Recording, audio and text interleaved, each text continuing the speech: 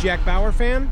Jack is not back, but 24 is, in the form of 24 Legacy. It's time for more 24 Legacy, which means it's time for more 24 fans.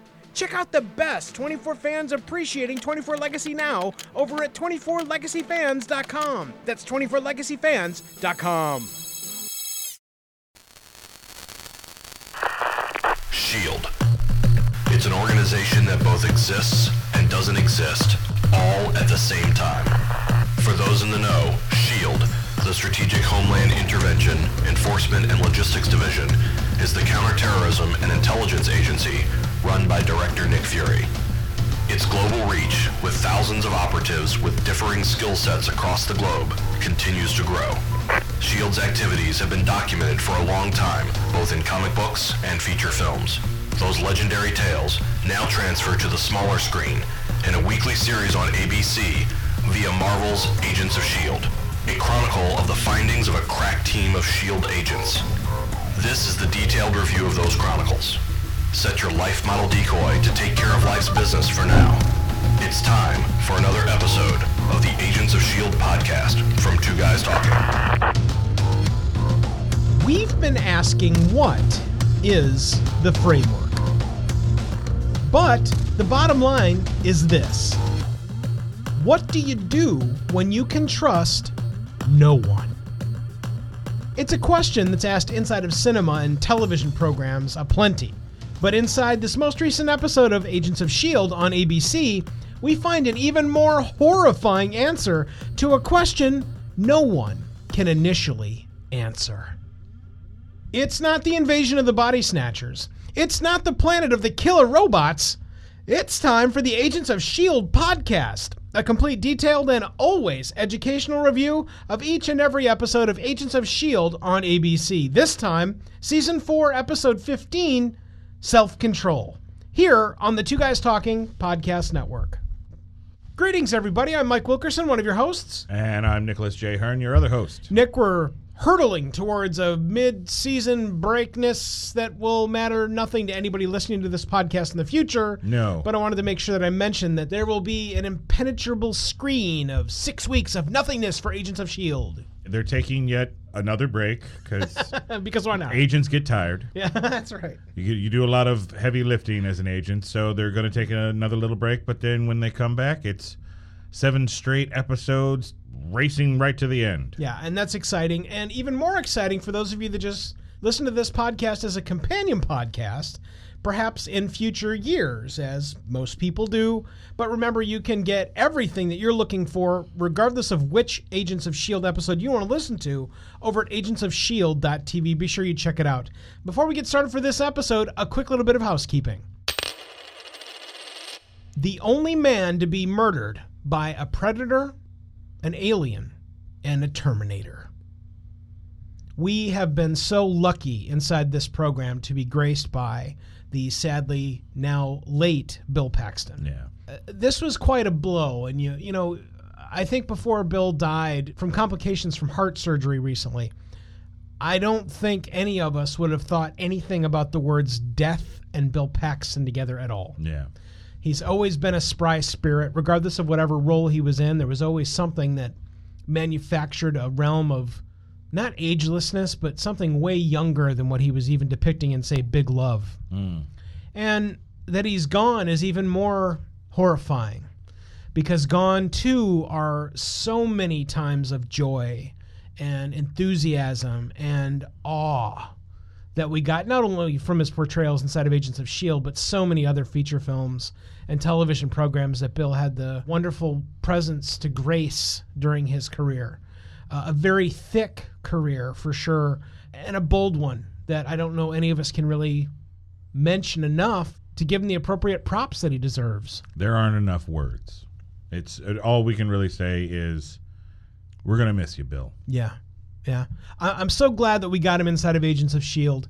His demise inside of Agents of S.H.I.E.L.D. was absolutely appropriate for the character that he played inside the series. Season 1 bad guy. I mean, come on. It brought Coulson and Nick Fury back together again. Yeah. Just amazing to go into a piece of nostalgia and know that he's included inside the Marvel cone of history and nostalgia is inspiring. And so, again, Our thanks to actor Bill Paxton, gone way too soon at age 61.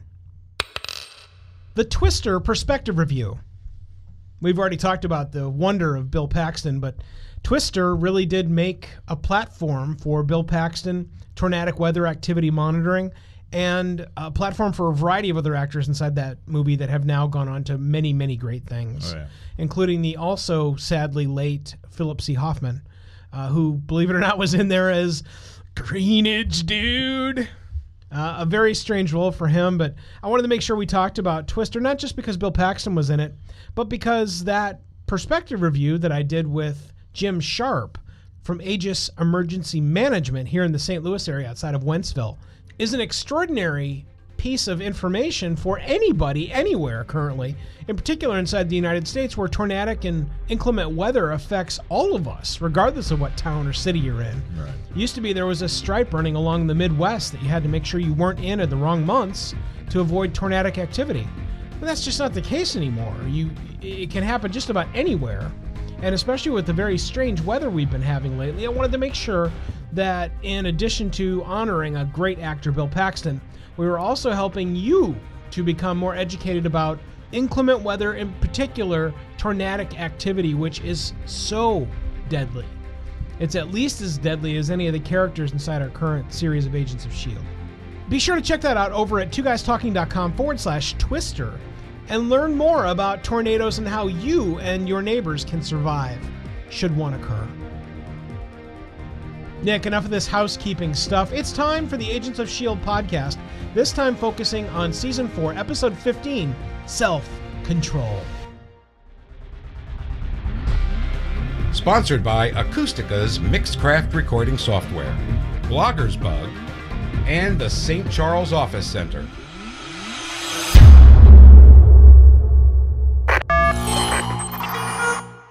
What does the Superior become? This is very interesting, and where I'm going with it, because you are an excellent wealth of knowledge when it comes to comic bookdom. But I'm curious whether you can answer this, or if someone else can answer this. If the Superior was actually a comic book character inside of the Marvel Universe on the page, what did the Superior become, if anything? Do you know? There's a lot of speculation. From what I understand, the Superior does not exist in comics. Okay. And if he does, please somebody correct me. And I really hope he's a lot cooler in the comic books, because he's not all that not all that intimidating in this show. He's not intimidating, but I do have to congratulate the writers on giving him anything at this point inside of this episode. It could have been incredibly lame, to be straightforward. And I don't think that it was. I think that there was just enough play going on here, and then the final exodus inside the episode. That was great. Well, yeah, the end of the episode gives you hints to what the character may become, or hints to what future characters could be introduced in Agents of S.H.I.E.L.D. and the Marvel Cinematic Universe in general. Mm-hmm. But again, a lot of speculation, no real answers. That's really where we lean on you guys as usual. We're curious what you know about the Superior and whether he becomes something else. Be sure to let us know what you know by going to our website over at twoguystalking.com. Click anywhere where you see the contact form. Fill it out and let us know what you know. The creep factor of knowing everyone has been replaced. Something that Agents of S.H.I.E.L.D. has been delivering like butter. And regular is compressed storytelling. And traditionally, inside of a 43-minute episode of a series that's ongoing on a network television show, I would tell you that 43 minutes is not nearly enough to be able to give us something where everybody has been replaced and give us anything satisfying out of it. Once again, I am absolutely wrong, because it is incredibly successful. Whoever they got writing this last series of maybe 5 or 6 episodes, the compressed storytelling ability inside of it is beyond magical. They deliver not only salient points, but good, solid, running storytelling that is so hard. This is not easy stuff. You and I can point to any one of a number of different television programs that we're watching regularly during the week that are trash and just do not have the power In particular, the ability to push the pace like this program does, and that they do it so regularly, but are able to make something that, you've got to lay the groundwork for people being replaced. Except, no, you don't. Right. Amazing stuff here. I really appreciated it. Well, this episode actually, and I'm sure that he had a hand in all of the episodes, but this episode in particular is credited directly to Jed Whedon for both writing and directing. Okay. And you can definitely tell because this episode had a different pacing and style to it. Completely different flair. I totally agree with that. Not saying that was a bad thing. No, I'm just saying you could tell that because of the subject matter. Yeah, there was it had a different tone to it. Yeah, there was a swimmy, floaty-ness that was going on inside this episode that I can't quite articulate yet. But the cool part is, and what I love about the chemistry set of two guys talking no matter what the flavor, you and I are going to dig down deep enough that we'll be able to articulate it towards the end of this episode. Yes. The value of future marathon watching. Man, this is going to rock for those of you that happen to be watching this in a future capacity where you are rifling through each of these episodes. Because the way that this one begins and ends and is attached to the program before it and after it, it's going to be striking. Unless they really just do a piss poor job inside the next episode. I'm telling you, the end of this one glides so directly into the next one and grafts itself completely to the previous one. It's going to be a wonderful, wonderful experience for anybody watching this and then listening to this podcast in the future. It's really going to be satisfying. This episode had the caliber of a season ender. Yes, I agree with that. I mean, it felt like this was your season ender cliffhanger, and you have to wait 4 or 5 months for the show to come back. Now, luckily, we only have to wait 6 weeks, but still, it felt like, oh, well, okay, see you next fall, Agents of S.H.I.E.L.D. Except that we don't got to wait till next fall. No, we don't. The snowballing LMD factor. This is extraordinary. You might think that, oh yeah, it's just going to conjure another machine, and then another one, and then another one. Man, that's stupid. And when I originally started learning that everybody's getting replaced, I had a whole bunch of that. I'm like, oh, well, that's really original. Right. They're making yet another LMD that's going to replace this dude, and then this dude, and then this dude. Oh, that's stupid. Except that it's not stupid. None of this is stupid. And what I really loved about the snowballing LMD factor is if you can essentially make what was a room of daisies, holy shit. Yeah. That's when it really hit me. It was before then, but the snowballing factor of, my God, the LMDs are taking over. I can remember you and I specifically talking about the killer robot-ness factor 3-4 episodes now when we started the whole LMD echelon. And again, it's something that could have just splashed so awkwardly and made a thud. And it hasn't. It is this glorious, thunderous cannonball dive. And the splash that's happening from it is just fun to watch in slow motion. I really enjoyed the fact that they pile on this LMD-ness inside this episode. It's really well done. I could say something right now, but I'm going to save it for later because I just realized it right now. Mm-hmm. It goes into the villain factor. How this show has had, with a handful of exceptions, has had better villains than some of the cinematic films. I totally agree with that.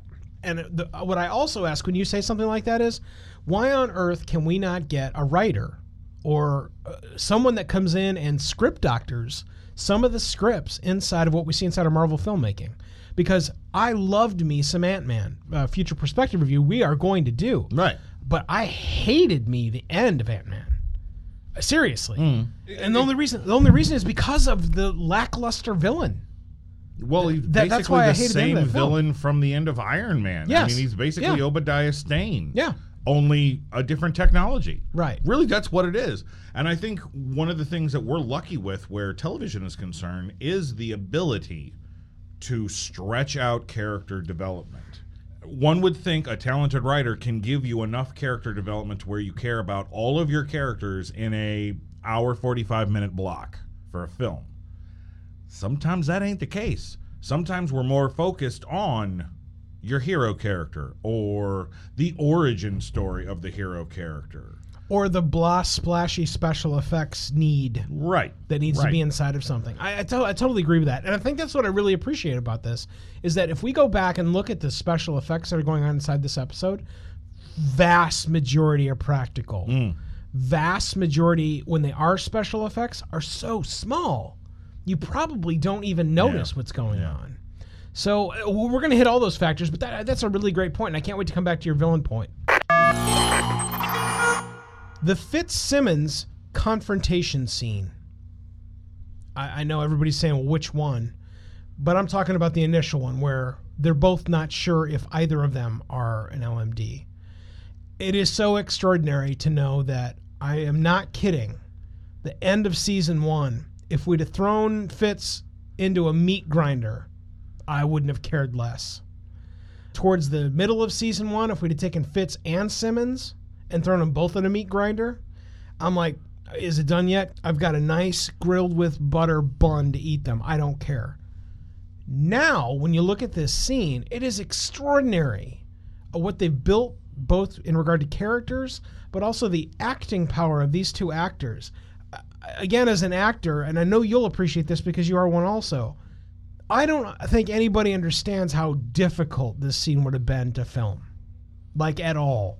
This scene could have been filmed very simply, and it would have sucked if you didn't have the proper director and two actors that can pull it off. Because and that's the thing, you could have the best special effects, the best lighting, you could have the best crew around you, but if you have two actors who can't deliver a line of dialogue to save their life, doesn't matter. It's going to suck. Yes. But this, again, where this show is concerned, and I've said it before, and I will continue to say it until it proves me wrong. Lightning in a bottle. Yeah. Every single episode so far that we've reviewed, almost since the middle of last season, there's always a lightning in a bottle moment where you have the perfect storm of events, the right words delivered by the right actor or actors in the perfect setting of a scene. And it's boom. And this right here, by far, steals the show. I love it. Any film where you can, like, whether it's some sort of abduction film or aliens taking over, or any piece of one of my favorite films, The Thing, where everybody trusts nobody. This stands up to any scene inside of there, except for maybe the springing of spider legs out of the head moment. Oh yeah, but that's something completely different. But the you can trust nobody factor inside of this episode, in particular this scene, is just, it's completely off the chart. The Stabby McStab scene. I use the words Stabby McStab lovingly because my original 24 podcast host, Tony Lovasco, would use it regularly whenever anybody got stabbed. Oh, the Stabby McStabby scene. Yes, that's the one. This is horrifying. This is another residual value of why this program is on later, because the scene I'm referring to is when, without seeing the actual penetration, which, by the way, wink, wink, nudge, nudge, is what is the tip-over factor traditionally for an R-rated film. I don't think people know that. Inside this scene, the outright stabbing of, oh, please don't do this, it's me, and then his face going absolute robot, where it doesn't mean anything to him at all, and he realizes that no matter how much he pleads, she's not going to stop, and you being able to see that on the Fitz LMD face is horrifying. It is a horrifying moment inside of this, the comic book show on ABC. Right, yeah. And it is a completely different flavor that gives you another wonderful slab of meat inside the Stabby McStab moment. Have you heard the one about walking into a room of yourself? This is amazing. You talk about really great, not needless special effects that are pulled off perfectly. This is it. This is it. All the crap that got awards inside the Academy Awards this last week, in particular, the previous awards inside of the Emmys, where was this show? Where was this show? Because this scene alone inside of the special effects that are pulled off here, again, in an episode that is not full of special effects. Right. And other previous episodes, where on earth is this show? because the Room Full of Daisies scene is magical. Well, I'll trump you one. You say, where's this show when it comes to getting nominated for special effects? Where's this show for nominations for writing? This was a twist. Up until this moment, we didn't know that Daisy wasn't an LMD. Daisy's still Daisy. We got an M. Night Chimichanga type twist here, folks. And this could be the thing that turns the tide. We got a superhero. We've got our Inhuman character that actually has powers that could take on some killer robots. Yeah, this is awesome, and also one of the reasons why I can remember specifically one of our co-hosts in many other podcasts, Kip Lewis. Kip Lewis had talked about what this program needed, and what he said was on top of the list, without question, bar none, was that there needed to be a powered hero. Mm-hmm. Whether it was somebody that existed, like a Deathlock insert, or one of the existing characters that had been somehow morphed, i.e. the Chrysalis, and then into Inhuman, blah. And it has paid off wonderfully in spades across 2 at least whole seasons. It's been really great, and it comes to a wonderful head inside this scene with the Room Full of Daisies. Liquidate mode. When Mac LMD comes in to find Daisy/Quake, and she waits, and he goes and begins to take out the wrong one, and then Daisy turns around and quakes him. I'm telling you, I would not be the best person to have quake powers. Because me, I'm liquidating me some robot. I'm not turning off the power until my arms snap off or that thing is a puddle of goo. And we'll get into more of that later on inside this episode for sure. That's what I was looking for. There's no way that robot is going to take her on after she gets done with him. And they didn't do it. And I was curious as to why until later on in the episode. Right. I think this was the only time during the episode where I was yelling at my television, no, destroy them, Daisy. Destroy them all. Yeah. She walks out of that room. She's escaped from Mac, but those Room Full of Daisies, right. Yeah, they're still... Right. I'm like, what are you doing? Shake, rattle, and roll, girl. Yeah. And I understand later why she didn't do that. But at the time, I'm like, okay, well, this is just stupid. Yeah, it was maddening. But again, I think I was still bowled over by the quality of what we were looking at. I mean, I'm serious. There was no seam anywhere inside of anything we were watching inside of any camera angle. It was all just brilliantly done. And then again, the only reason I mentioned liquidate mode is because I would not have let off of Mac until he's a puddle of goo. We have to scan everyone moment. This is wonderful because I have envisioned this inside of many a movie, especially horror films, where it comes, you realize that you can trust no one. And the only way you're going to be able to try and stomach through all of it is to scan everyone or check everyone. Or in the case of, again, The Thing, everybody gets a blood test period paragraph. Everybody in that room. Right. We've all had that moment. It's where your brain instantly engages itself, and you go, "What has to happen next to make sure that so and so character is a legitimate character and not someone that's been replaced or an alien or whatever?" Mm. And I love that they pay this off so quickly. It's instantaneous. They go, "Oh my God, we've got to scan everybody," and then all hell breaks loose, right there and then. You don't traditionally see that inside of that scene either. There's usually at least a couple of beats or even a half a scene goes by where they're setting up the testing. You don't have any of that here. 2 agents completely dispatched in seconds after this. And I love that it was also so visceral. You instantly get a dude shot clearly in the chest, in the heart. And then the other guy, the gun's empty, and so Phil LMD just turns the gun around and beats his skull cap open. Man, super visceral, especially for a television show on network television. But again, promoting that wonderful, horrifying effect of this episode. The robot attack is shocking, the way that it went down. But then for the very next scene to be, all right, we got LMDs on the premises. It's Agent Daisy and Agent Simmons. Take them down. They're LMDs.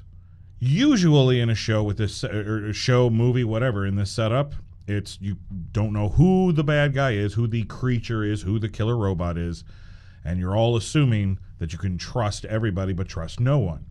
This is a case where you know the people giving the orders are the bad guys. Mm-hmm. So now you're just waiting for the other people who don't know what the hell's going on, the other agents, to piece everything together or make the colossal screw up and actually kill somebody. Yeah. Yeah. So now again, another ticking clock of which agent's going to pull on which of our heroes and who's going to get hurt. Down goes Radcliffe. Raw. Wow. Obviously a completely different show. Obviously not nearly as raw as the HBO-based program Oz. But this is where you take a character that is absolutely thick in the mix of what's going on inside of storytelling, and you murder him outright on screen. Just done. And raw. You know, there's one thing of killing a dude on screen that has been with you for 10 episodes, 12 episodes, whatever it is. And then how raw this scene was, where he's picked up by the neck and shoved into the unit. And the camera angle is such that you can just, it's clear right in front of you, bottom right hand of the screen. Here's this gaping, bloody wound that he's bleeding out on. And then the entire span there is clear and in focus. And you can see him just, the life bleeding out of him. Incredibly visceral. And a definitive shocker that was, I think, really outside the box shocker. Because all of us have seen the evil robot that finally decides that it's time to do what the evil robot's supposed to do, i.e. be evil and kill everybody. And this is so much above that I don't have the words to explain how much above it is. It's just incredibly well done. Well, the thing about this scene, it's very Frankenstein as well. Oh, I agree with that. I agree with that. Creation kills creator. But it's also contemplative. Well, there's a thinking piece here instead of just, hey, look, it's a predator ripping through people. Right. And I really enjoy that. This was a more logical based. It wasn't murder in Ada's eyes. This was the solution to her programming piece of problem. The process, right? Yeah. It's not out of malice. It's not out of hate. It's not a part of the agenda. It's just something that she has to do to continue her programming. Yeah. But, and I don't know if it's because it's deliberately delivered this way by the actress, if this was planned, Ada has become more and more creepy when it comes to feelings and emotion. She doesn't express any of those things, but you can tell that she's trying to wrap her robot brain around those things. These are all the pieces of what I really did want to see inside of the Ultron story for the Avengers. I wanted to see something way more than just evil robot wants to destroy and liquidate everybody on the planet. And this is that story, but it's the way I want the story told. Well, you brought it up, so I'll talk about it here. Well, I was going to save this for my dossier, but this goes into my whole villains point I mentioned earlier. This season of Agents should have led into Ultron. Mm-hmm. The Ada story is the evolution of what Ultron should have been. Right. Instead of just throwing a character that had a really cool name in the comic books and tossing it in to be your next big bad guy for your team characters to fight, you should have developed something. Yeah. It should have been a plan that grew to something like this. Yeah. It's almost as if we're doing it in reverse. This story arc in the show came out of things from Age of Ultron. And I think it should have been reversed. We should have had Ultron being developed through a season, maybe even a season and a half of a TV show, and then go on to be the big bad to where, our TV series heroes can't take it. The Avengers are going to have to step in. Yeah. I think this is one of the exceptions where they have dropped the ball, completely dropped the ball where the television and the movies are concerned. Because, again, all under one house, but not everybody in the house is listening to each other. And it's a wasted opportunity. But the movie's loss is our gain. Totally. Because we are having an awesome season where Ada and the LMDs are concerned. Saying it all out loud and not making it a sacrifice scenario. This is another extraordinary piece. This whole scene with not LMD Daisy and not LMD Simmons, is an extraordinary scene for both actors and the series. And again, we all can list at least 4 different television shows that are absolute dreck, that are on any channel that you want right now, whether it be a network station or inside of some of the premium cable channels, that are just terrible. When you see stuff like this scene, you have got to take your hat off to this program. It's so short. It's so impactful. Both of them embracing and just that low rumble shudder that you hear from Daisy's power that allays all of Simmons' fears here.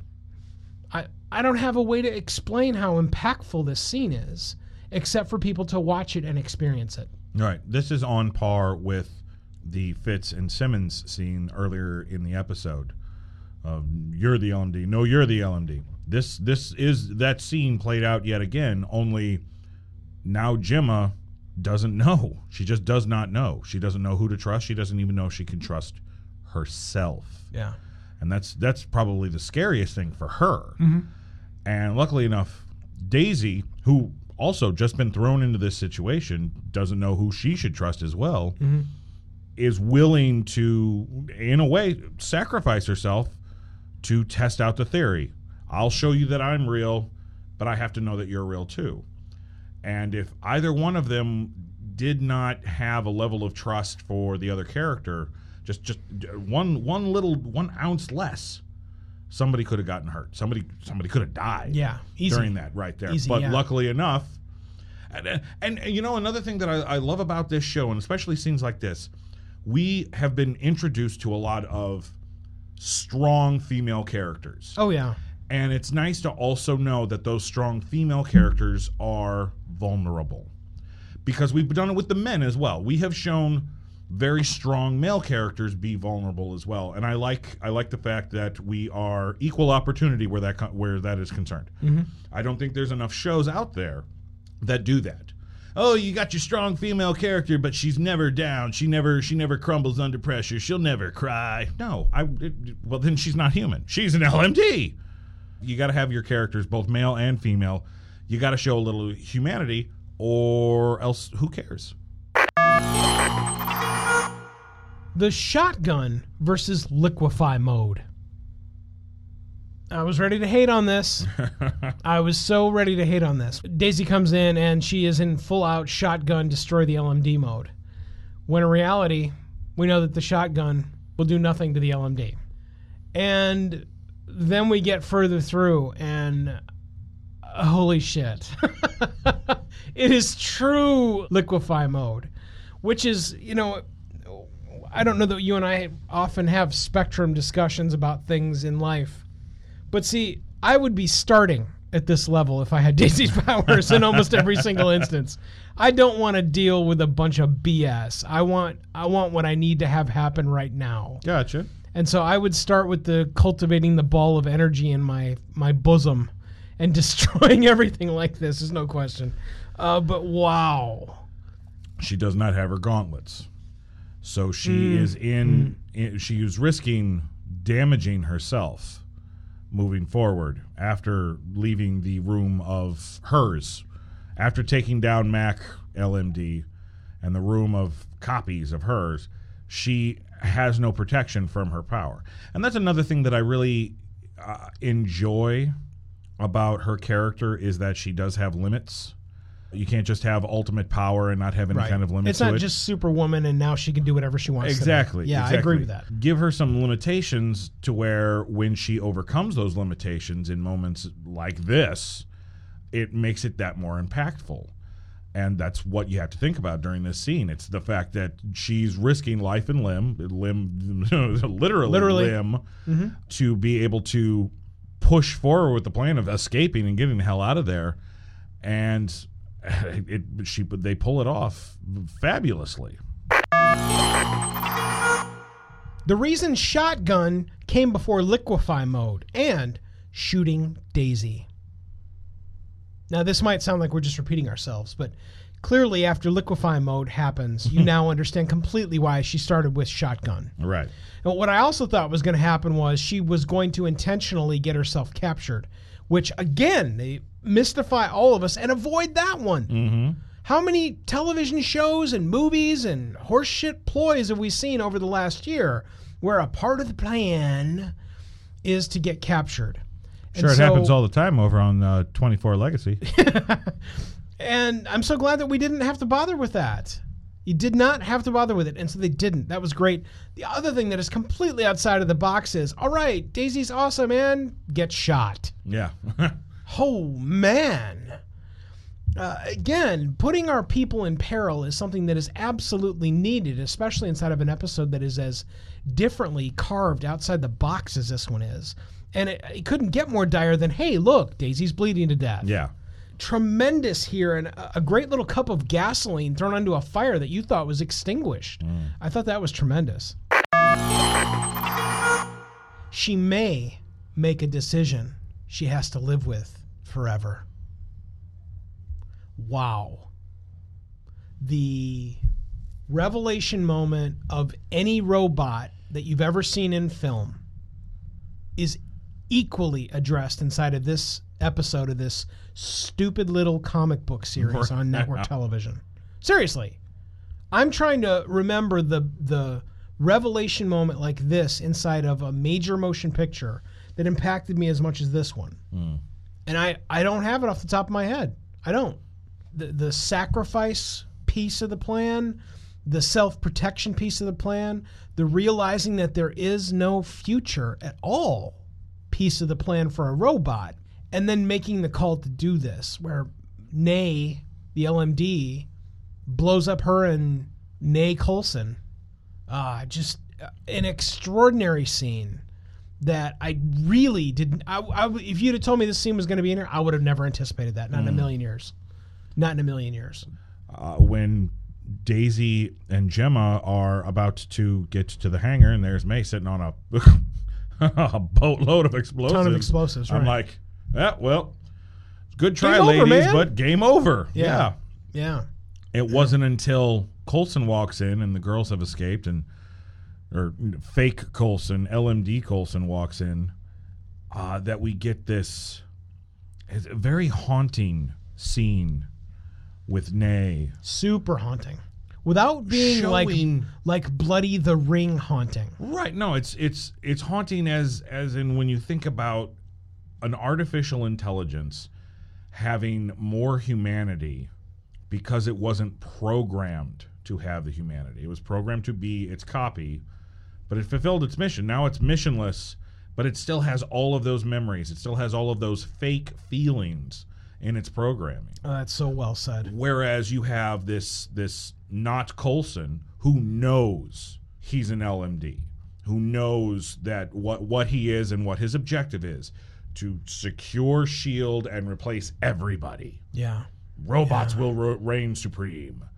And to actually see more humanity in a robot than we have seen from Melinda May in previous seasons. I mean, just think about it. Think about a very closed-off character. It goes back to me saying how awesome it is to actually be able to see an actress play on so many different levels with her own character to show us things that we've never seen. This is not the May that we know, but this is the May that we've always hoped lived inside that hard exterior warrior princess that's been running around for the last 4 seasons. And because she is a copy of May, we know that that is true. So in a sense, May saved the day by being May. It just so happened to do it through a robot. Where our heroes live online. This dreamy little sequence that reminded me so much, especially with the musical voiceover of a variety of different films and television programs that I've seen before. In particular, reminds me of the dream sequence inside of Terminator 2. The difference is that there's no doom on the end of it. Right. Linda Hamilton doesn't turn into a Yeah. screaming skeleton of ash. Right. That whole thing inside of Terminator 2. Terminator 2 is a movie I think I could go back and review every year because I always find something new to revel in and just wonder at inside of that film. It's just so great. Anyway, this whole series of sequences of watching our heroes inside their brains as they lay absolutely silent and still, with the possible exception of twitching every now and then, is extraordinary. It's so well crafted. The music is perfectly chosen. The drift of camera inside of every single one of these scenes is absolutely perfect. The other thing that gets me too is the majesty of the choices made of what you see. In particular, when they pan out, what you see inside of May's brain is her serving in the Citadel. The difference, of course, is that the Citadel is not controlled by Hydra. All of that stuff, just the imagery is so perfectly chosen inside of this incredibly short montage. It's not even a bookend. It's like this extra little book where they go, okay, we're ebbing to the end of the episode, and oh, wait a second here, hold on to this whole thick book that you're going to want to read really, really quick. I love it. I absolutely loved it. This was a classic tease from a comic book. I've read several comic books that after you're done maybe with a storyline or even an issue, and they'll give you a glimpse of things to come, and it'll be a splash page with a whole bunch of images just shoved together, and you can make out little things where you're like, whoa, what is this? And whoa, oh my gosh, what is this? That's what this reminded me. It also reminded me of alternate realities. You've got, because of Doctor Strange and opening up that whole floodgate of parallel dimensions, a multiverse. Yeah. This is a way to be able to do something akin to that without traveling to an actual alternate universe. It's a alternate universe of the mind, because the framework is this reality now. We learned right before Ada slices Radcliffe and kills him off that by changing everybody, by basically erasing the biggest regret everybody has, that they've replaced and then shoved them into the framework, it has now created, everybody's in the same world, and all of their regrets have been washed away. But with those regrets being washed away, this is the progression of what has happened to this timeline. Because Phil Coulson never became an agent of S.H.I.E.L.D. I can't really tell if Mac ever became an agent of S.H.I.E.L.D., but we know he has his daughter back. We don't know the state of May, her mental state, how happy or sad she is, but we know she's still an agent of Hydra, and we know that Daisy is also an agent of Hydra, along with her boyfriend, Grant Lincoln. Ward. No. Grant Ward. Grant frickin' Ward. This is the culmination. I don't know if you ever read any of the What If comic books from Marvel. Yeah. Oh, yeah. That's what this is, man. We're getting ready to walk into the What If storyline. And the What If storylines, for those of you that are curious, are epically what your buddies and you were talking about while you were riding bikes back when you were kids. Yeah. Where you go, dude, what if like Peter Parker was never bitten by a spider? All that shit happens inside What if the What Daredevil Ifs. worked for the Kingpin? Had vision. Oh, yeah. All of that. All of that stuff happens inside the What If comics. And, just what another wonderful flavor that they'll be able to add into a universe that's already spiraling to success and hugeosity. I love this whole thing. And in that haunting music that they've chosen to play behind all of it is just, it's so spectacular and absolutely juices you to what's going to happen next. Oh, yeah. How did Simmons and Daisy jack in? This is just the Mike Wilkerson nitpicker needing to throw a couple of little body blows here as we end out this episode. But if it was so easy to jack in, why hadn't they done this already to go ahead and figure it out? So it's super simple. I get that we've got to have our two leftover heroes get there because they need to figure out where the bodies are. I get that. this was just a little bit weak on the front end in regard to, well, how'd you do that? Because why on earth, other than to get them in, would Ada LMD version 2 bother to somehow leave a port open to allow them access except to take them? And there isn't enough, maybe it's just because there's not enough time or explanation ability, but that they just were able to lay down in a room and has no technical ability woman can somehow oversee what's going on. Well, it wasn't just laying down in a room. It was they did get some of the stuff from the previous installation, from the episode before. Yeah. That is part of the framework. Fitz had already been working on things for the framework, not the big juicy framework that all our characters are in. Yeah. I would like to believe that also, if there was a backdoor, because I don't remember them ever saying, hey, we found a backdoor, so we're going to slide in. I don't know. If that was said, well, that's kind of hackneyed right there. But I don't remember it, so because if it happened, I think I would be bitching about it right now. Let me throw this out for you. What if our villain is so calculatingly arrogant to not believe that her plan would not succeed, to where she did not have to worry about covering the back door? I get it, and I get robot cockiness. I get that. And maybe it's just a case of going back and rewatching the episode and watching and I do. You're absolutely right. Paying even more close attention to that ending. That is really what I need to do with this episode too, because again, just from what I saw when I wasn't taking notes, and I did take a lot of notes inside this one, it's all just visually extraordinary. I mean, just every single scene, no matter where it is, no matter whom it is, it's just amazing. But I did want to bring that in. That's actually where we asked you guys inside this episode, how do you think Simmons and Daisy jacked in? Let us know what you think by going over to our Facebook presence, facebook.com/Shield Podcast. Click anywhere inside the threads that are there, start your own, and let us know what you think. A superior visit to Futurama. This is extraordinary.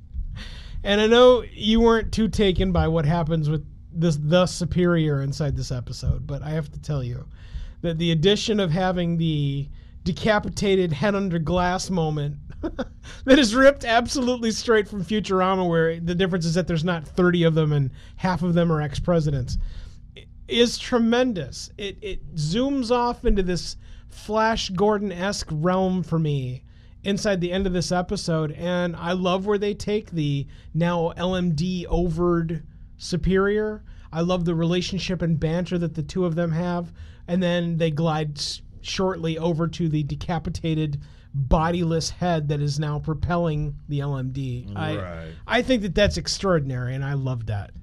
I mean, it opens up some doors. There's some chatter online that this could be the beginning of MODOK. Because anybody who reads the comic books, MODOK is this giant floating head in this robotic body kind of a thing. Ridiculous looking character, even by comic book standards. I don't believe that that's the case. What's really interesting about this whole situation is that the superior, his head is controlling the LMD. So this isn't I copied your memories and downloaded you into this robot body. This is your consciousness. You are controlling this robot body. This is brand new. Again, we had Ada, which was an artificial intelligence. Now we have the LMDs, which are copied intelligence from other people. Mm-hmm. Now we actually have somebody's consciousness controlling a robot. Yeah. This is going to open even more doors going forward if we continue to play in the artificial intelligence technical realm of the Marvel Universe. Yeah, I love what we're seeing here. I love the concepts. More importantly, I love the innovation that we see from a robot that you'd think would be, oh yeah, nuts and bolts and building more robots. Gotcha. No, that is definitively not what we're being shown here. Well, it's also very Frankenstein-esque again, because it's almost as if Frankenstein has built a bride or a husband, if you want to go that way. Because Frankenstein's monster has built that's the thing. a monster. The monster has built a monster, because she wants to know about emotions. And the only way she's going to learn is if somebody who has emotions, remembers emotions, can teach her. So she wants to evolve. That's the thing. And that's dangerous. Super. When you actually have a machine that wants to continue to evolve, that's Skynet, man. That's game over. What does the future hold? Nick, I would like you to pause for a moment. We're going to leave this all inside the podcast. You're going to whip out your cell phone. You're going to open up the photograph that I just sent you. And I will entertain everyone with a version of Frere Jacques. A 1 and a 2 and a 3. Frere Jacques, Frere Jacques. Agents of Hydra. This is returns this April. Yeah. This is a screenshot that was on the tail end of the episode that I caught in my DVR. Mm-hmm. Now, I don't know if you saw this inside the presentation inside of Hulu. Yes, no? It's how it ended on Hulu. Yes. Okay, it did. Well, damn. I thought this was going to be a really fun revelation moment, but it's not. But that's okay. But I absolutely wanted to talk about this. Wow. I thought you had me on the mid-spring breakness, blah, whatever we started with inside this episode where, oh, damn, I got to wait.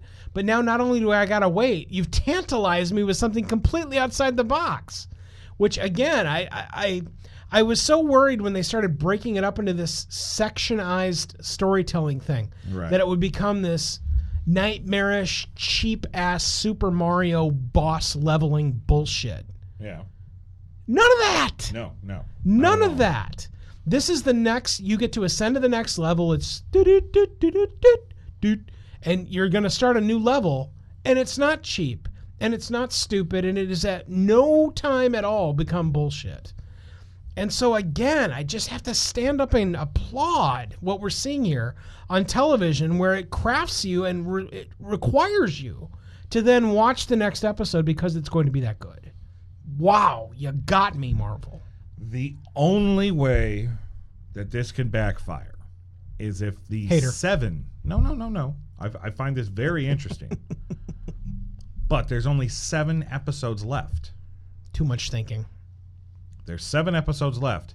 Are you going to be satisfied if all 7 episodes take place in this Matrix framework? Is that going to make you happy?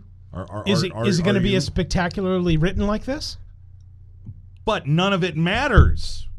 You have to think about that. That's the only downfall to a storyline that takes place in an alternate reality. I disagree because somehow, and obviously, if I had my choice, no, I would not want it all to happen inside the framework / matrix for across 7 episodes. No, but if that's what it takes to defeat the LMD, if that's the goal and what happens at the end, I'm in. I'm in Flynn. I'm in. Everybody knows I should be in. You but better I'm saying, think of it this way. How many characters that we have that don't know they're in the framework? We've got May, we've got Coulson, we've got Mac, we've got Fitz, and Mace. So we now have 5 of our main cast who don't know that they're in the framework. So they have to be rescued out. Is every episode going to be, okay, well, this week we're going to get this person to wake up and realize they're in Wonderland.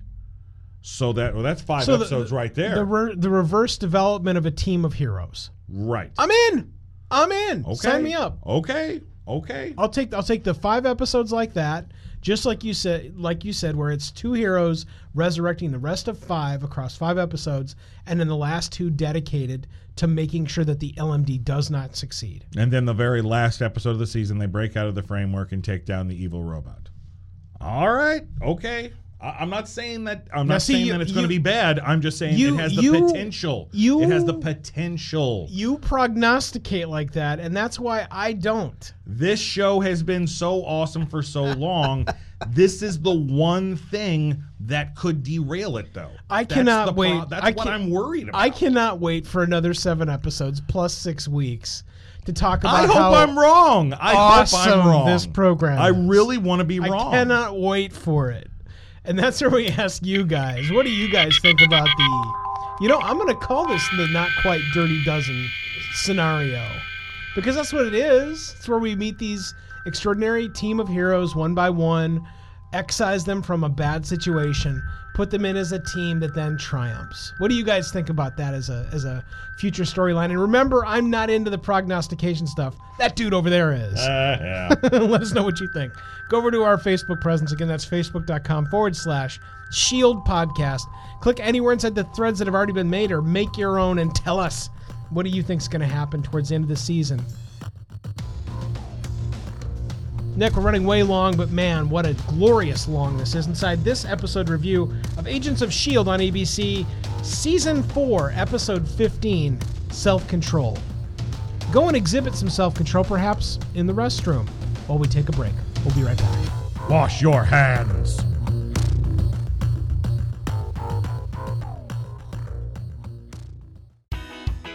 Do you know if your state's in drought right now? Surprising to find out how many are. Join us on the Green Gap Podcast with Mike Calignan of Green Builder Coalition, myself, Marla John Sesser, the Green Home Coach, and Tony Pratt of the Sound Room, as we talk water efficiency and conservation on the Green Gap Podcast at the Two Guys Talking Podcast Network. Do you like 24? It's not the way that it used to be. Actually, 24 Legacy sucks hardcore. Over at Two Guys Talking Podcast Network, we've got 24 Legacy Podcast, a podcast better than the actual show. Check out all the hijinks at 24podcast.com. Wouldn't it be cool if your advertising could last forever? It can with perpetual advertising. Here's how it works. Magazine, radio, and television ads are efforts that people might see or hear once, and then they're lost forever.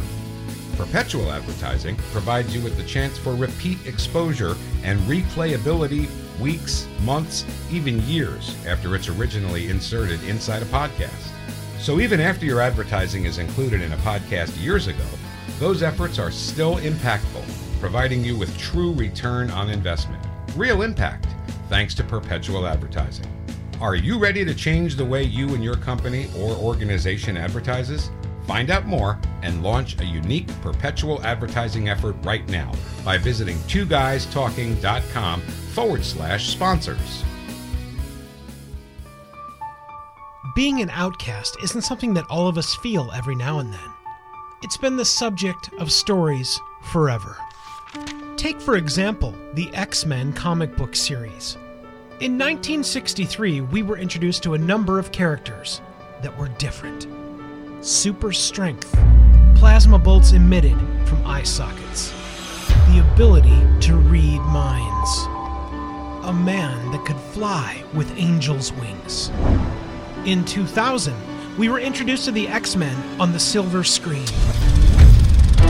There, Professor X would teach not only his mutant students, but us, as viewers of film, what it meant to be a mutant. There have been more X-Men movies, and even another coming up. But where can you find the best discussion of all of the X-Men movies? Be sure to check out the X-Men Perspective Review series at twoguystalking.com/X-Men. Bullet point-based detailed discussion from fans, fanboys, and mutants just like you. Join in the Homo Superior discussion at twoguystalking.com/X-Men. That's the number 2, guystalking.com/X-Men.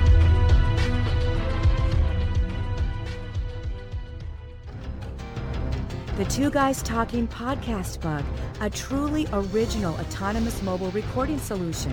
Get bit by the podcast bug. www.podcastbug.com.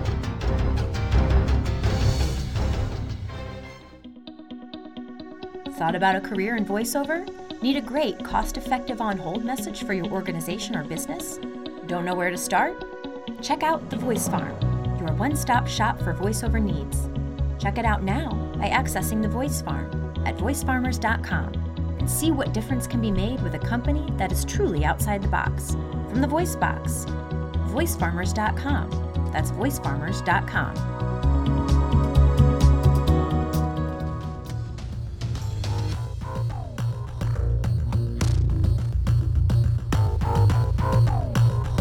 Everyone, welcome back to the Agents of S.H.I.E.L.D. podcast, a complete, detailed, and always educational review of each and every episode of Marvel's Agents of S.H.I.E.L.D. on ABC. This time, Season 4, Episode 15, Self-Control. Every time Nick and I come back from break, we break out our S.H.I.E.L.D. dossiers. Our S.H.I.E.L.D. dossiers is where Nick and I take a moment to recognize a great actor portrayal, a scene inside this particular episode, or something else that tripped our collective review night fantastic. Nick, what do you got? My dossier this episode is filled with the horror of it all. Now, most people may or may not know, I am the host of Two Guys Talking Horror right here on the Two Guys Talking Podcast Network. And I am a huge fan of everything horror related, from the extremely grotesque to the absolute just laugh out loud funny. But one of the things that always gets me where horror is concerned is the human condition. You don't need a big giant monster with a machete running after you through the woods. The real monster is people. Even worse, the real monster is yourself. And this episode has all of that in spades.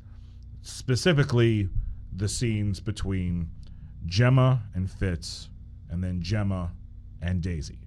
The horror of not knowing who to trust, but then not even knowing if you can trust yourself. That is truly horrifying for me. And I know we talked about it during the episode, but I had to bring it up more here, because if there was ever a section that you just cut out of this show and show to somebody else and say, hey, you want to see something that deserves recognition on a grander scale, like, oh, let's say an Emmy, look at this. This is better than some of the stuff that they're putting on cable networks, where they've got all the money to throw around on special effects and big name actors and everything else like that. Genre shows, unless you're on a cable network like HBO with Game of Thrones, it seems like you're not going to get any kind of recognition. I don't understand why. I don't know why this show is not getting more attention than it is. I totally agree. It's absolutely crazy. It's mind-boggling. And I could go back on the 4 seasons of this show. There's plenty of moments to just pluck right out and go, hey, look at this. Don't you think this is awesome? Why aren't more people watching this? Why aren't more people talking about this? Why aren't the cinematic movies talking about this? Sorry to bring that up yet again. My giant pet peeve where Marvel is concerned in general. But anyway, I love that a ABC comic book TV show has the ability to not only give us compelling characters and awesome storytelling, but then also can weave in fantasy, science fiction, and moments of horror. And that is my S.H.I.E.L.D. dossier. Wow. I don't even know how I follow up that. But you're so incredibly right on with all of those remarks. The ability for this television show to continually craft itself into another ice cream store that has another 31 flavors, and are you ready for some more? I love that. I love that aspect of this television show. I think my dossier this week has got to include the impassioned plea of Daisy and Simmons. We talked a lot about this already inside this episode, but I wanted to go back and revisit it, because especially two women eventually getting into a very close embrace is another moment inside of any television process or feature film that could go incredibly wrong for a variety of different reasons, not just the ones you all are thinking about. And it doesn't. It is so magical. It instantly warms everybody in a warm blanket as they provide the undulation of the quaking warp sound inside of this episode. It is magical for me. It's a transformative moment for both of those two heroes. It allows them to not only ascend to another echelon of acting inside of this television show as those characters, but it allows them to bond and move forward and draw strength from each other to help defeat a larger evil. It's extraordinary. It's a wonderful scene. It's way too short, but that it has that much impact on me is just extraordinary. That's where we ask you guys, what's inside your S.H.I.E.L.D. dossier? Let us know what you thought was extraordinary or deserved some extra comment here inside this episode of the Agents of S.H.I.E.L.D. podcast by going over to our Facebook presence. That's facebook.com/S.H.I.E.L.D. podcast. Click anywhere inside any of the threads there or start your own and let us know what's inside your S.H.I.E.L.D. dossier. Nick, it all comes down to this. The rating for this episode of Agents of S.H.I.E.L.D. Season 4, Episode 15, Self-Control. The scale works thusly. 10 is on top. A wonderful, warm embrace proving that you are not an LMD. A 1 would be a knife slitting your wrists. Definitely not a good day. Everything starts at a 7. The numbers go up with positives, the numbers go down with negatives, and by the way, Nick, there are no halvesies. What do you got, Nick? Once in a generation, a television show comes up. No, I'm kidding. I always find it difficult when we come to the rating section, not because of the rating itself, but the lead up to the rating.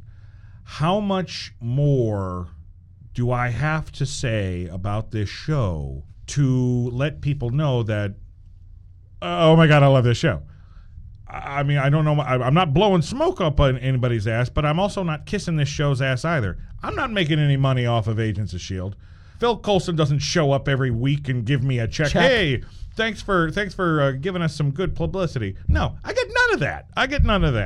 I watch this show because I love it. I do this podcast because I love it. Even when the show has its down moments, I still love it. Yeah.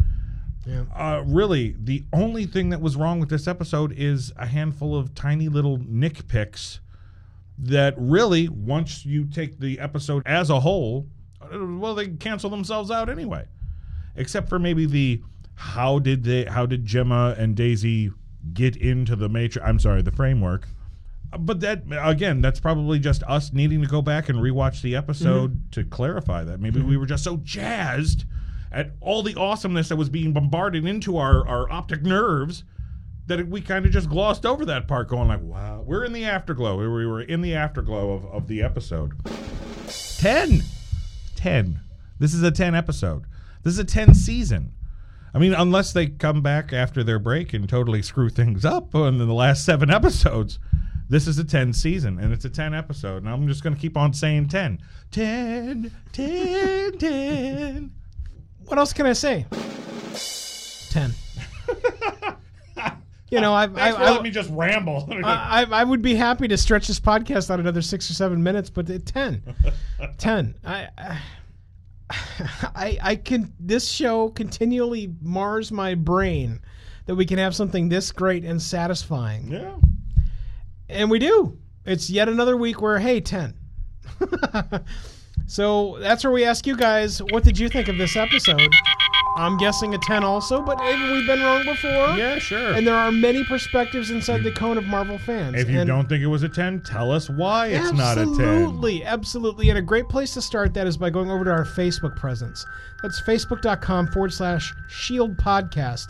Click on any of the threads that are there and tell us what you thought of this episode, or start up your own and start your own thought about this episode of Agents of S.H.I.E.L.D. 10.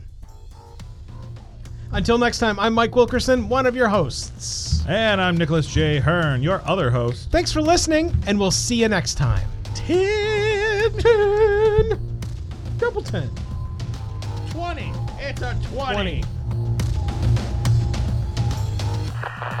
We're thankful you were able to review this covert communication, reviewing the most recent episode of Marvel's Agents of S.H.I.E.L.D., a chronicle of the stories and soon-to-be legends on ABC. Be sure to tune in to our ongoing top-secret communication with agents all over the globe via our Facebook presence immediately. Facebook.com/S.H.I.E.L.D. podcast to be the first to be made aware of Agents of S.H.I.E.L.D. news, the arrival of our newest reviews, and more. The Agents of S.H.I.E.L.D. podcast, a super show for fans of superheroes. Uncover the mysteries, critical information, and reviews now by accessing agentsofshield.tv.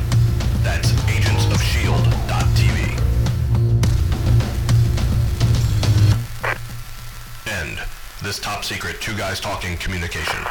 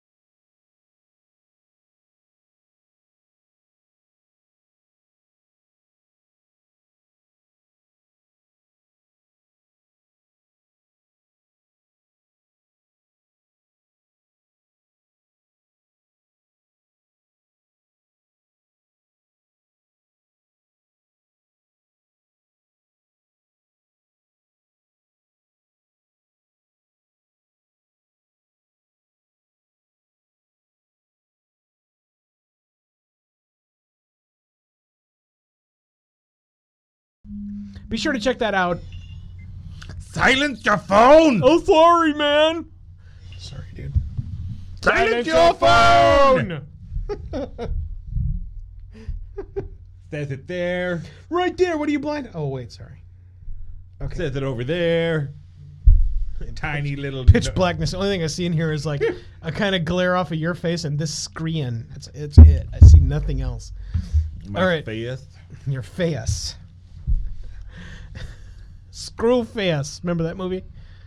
I'm sorry? Screwface. Do you remember that one? You remember that movie? Screwface? No. Yeah. Don't know what that is. Oh, I think that was Predator 2. Predator? Yeah, Screwface. The hell did that happen in Predator 2? Or 3? Must have been 3. No? Predators. No, Predator 2. It was Predator 2. Screwface. He's the guy that gets. He's the Oh, you're talking about Jamaican the Jamaican Don. drug lord guy yes. who gets his head cut off by the Predator man. Screwface man. Screwface. Okay. Oh, we got on that. All right, here. Where the hell are we?